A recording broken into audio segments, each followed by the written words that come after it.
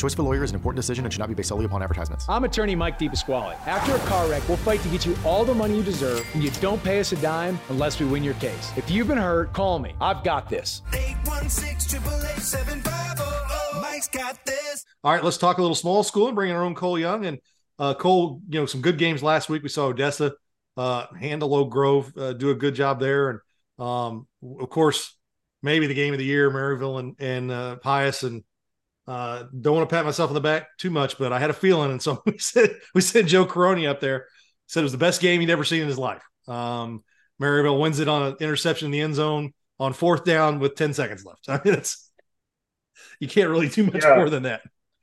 Well, I was watching the live stream of it, and I'll be honest with you, until the interception, I was pretty confident that St. Pius was going to throw a touchdown pass there and win it. And, give Maryville credit. They made the play. They made the big play at the end. I mean, that's 2 good Class 3 football teams that just slugged it out in that game. It was a great game to follow. Yeah, and this week we've got some good ones. We got Pleasant Hill and Odessa. The MRBC West is kind of figuring itself out amongst itself this week. But what do you see out there? I know that in the Class 2 games, we've seen that Lafayette County's taking care of their business. They've got Richmond this week. That's going to be a good one. And of course, East Buchanan is taking care of their business pretty well. What have you seen the first few weeks now that we're 4 games in terms of Class 2, Class 3, and even some of the Class 1 games? Yeah, I think we're seeing, that a lot of teams, they were who we thought they were, kind of thing for a lot of these teams.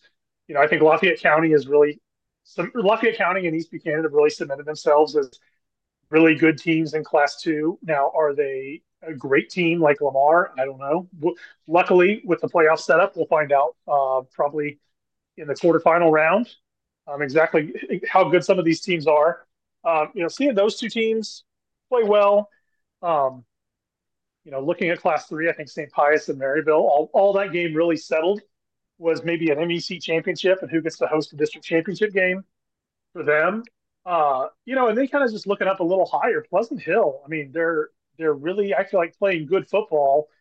And, in the MRVC West, there's really no week off, I don't feel like. I mean, they took care of business with Clinton, but you look at their next 3 weeks for Pleasant Hill, we're going to find out if they are just how for real they are with Odessa and Oak Grove, both on the road. Yeah. And then hosting a Warrensburg team that, Warrensburg's record's not the best, at 2-2, but they are scoring a lot of points. I mean, they scored 48 points last week against Harrisonville. Yeah.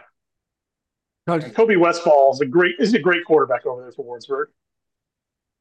Cole, I know that Class 1 has changed a lot this year, but how about North Platte in Class 1? I think they're 3-1. Do they look like they could be a factor in Class 1? Yeah, I think North Platte's going to be a factor. Last week I was kind of following that game along as well as I was doing the Twitter stuff, and they I think made some believers last week when they beat Penny, which Penny's been good for decades. North Platte was up, and then they fell back behind in the 4th quarter, and then they came back and won that game. You look at North Platte's schedule. Their only loss so far this year was to East Buchanan by 9 points, which I'm not sure the last time East Buchanan had a game within 9 points. Probably last year when they lost to Savannah. That's the only time I can think of that's been that close. In fact, that is the last time. It was, a 5-point loss. So I think North Platte's going to be someone to be reckoned with, in Class 1. The thing that they have going for them that maybe some other Class 1 schools don't have going for them outside of maybe Marionville is the KCI is a great conference. They've got Conway Christian kind of to fill in that game for Plattsburgh this week, who's an undefeated team out of Arkansas. And then they go play at Mid Buchanan, which the thing is, even if they lose to Mid Buchanan's a Class 2 team now. That could honestly help them as far as their district seeds go. I mean, they very well should be either them or Polo, who's undefeated, will be the number 1 seed in that district. And I think North Platte plays enough Class 2 teams down the stretch that they'll move up to the number 1 seed if they keep winning. Well, in Class 3, there's another game here that's interesting, and I think Maryville's definitely the favorite in this. But Cameron is an improved team coming off that huge win last week. If Maryville comes out flat, Cameron can find themselves in this game.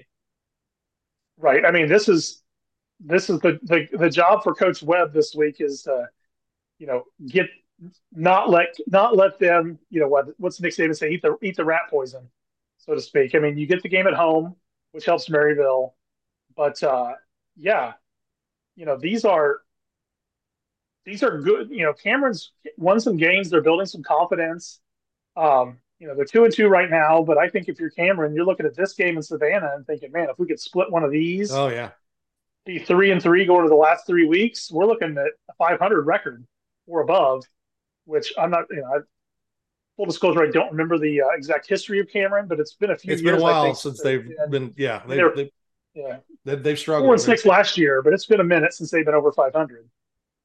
Yeah, they've struggled, and new coach Wes Ball came in last year, and that was the best record they've had in a while, and so it's fun. This is a good time because you're starting to see teams getting into conference a little bit, and you've got teams that are like Holden that have been kind of hit and miss at times. They're missing their quarterback. They're playing Lexington, so they've got a chance to get going. And of course, we talk about, I think Lafayette County, we're going to find out a little bit more about them. This is going to be their toughest test with Richmond. So we're into conference season, big time. And it's going to be interesting to see how some of these games shake out the next few weeks.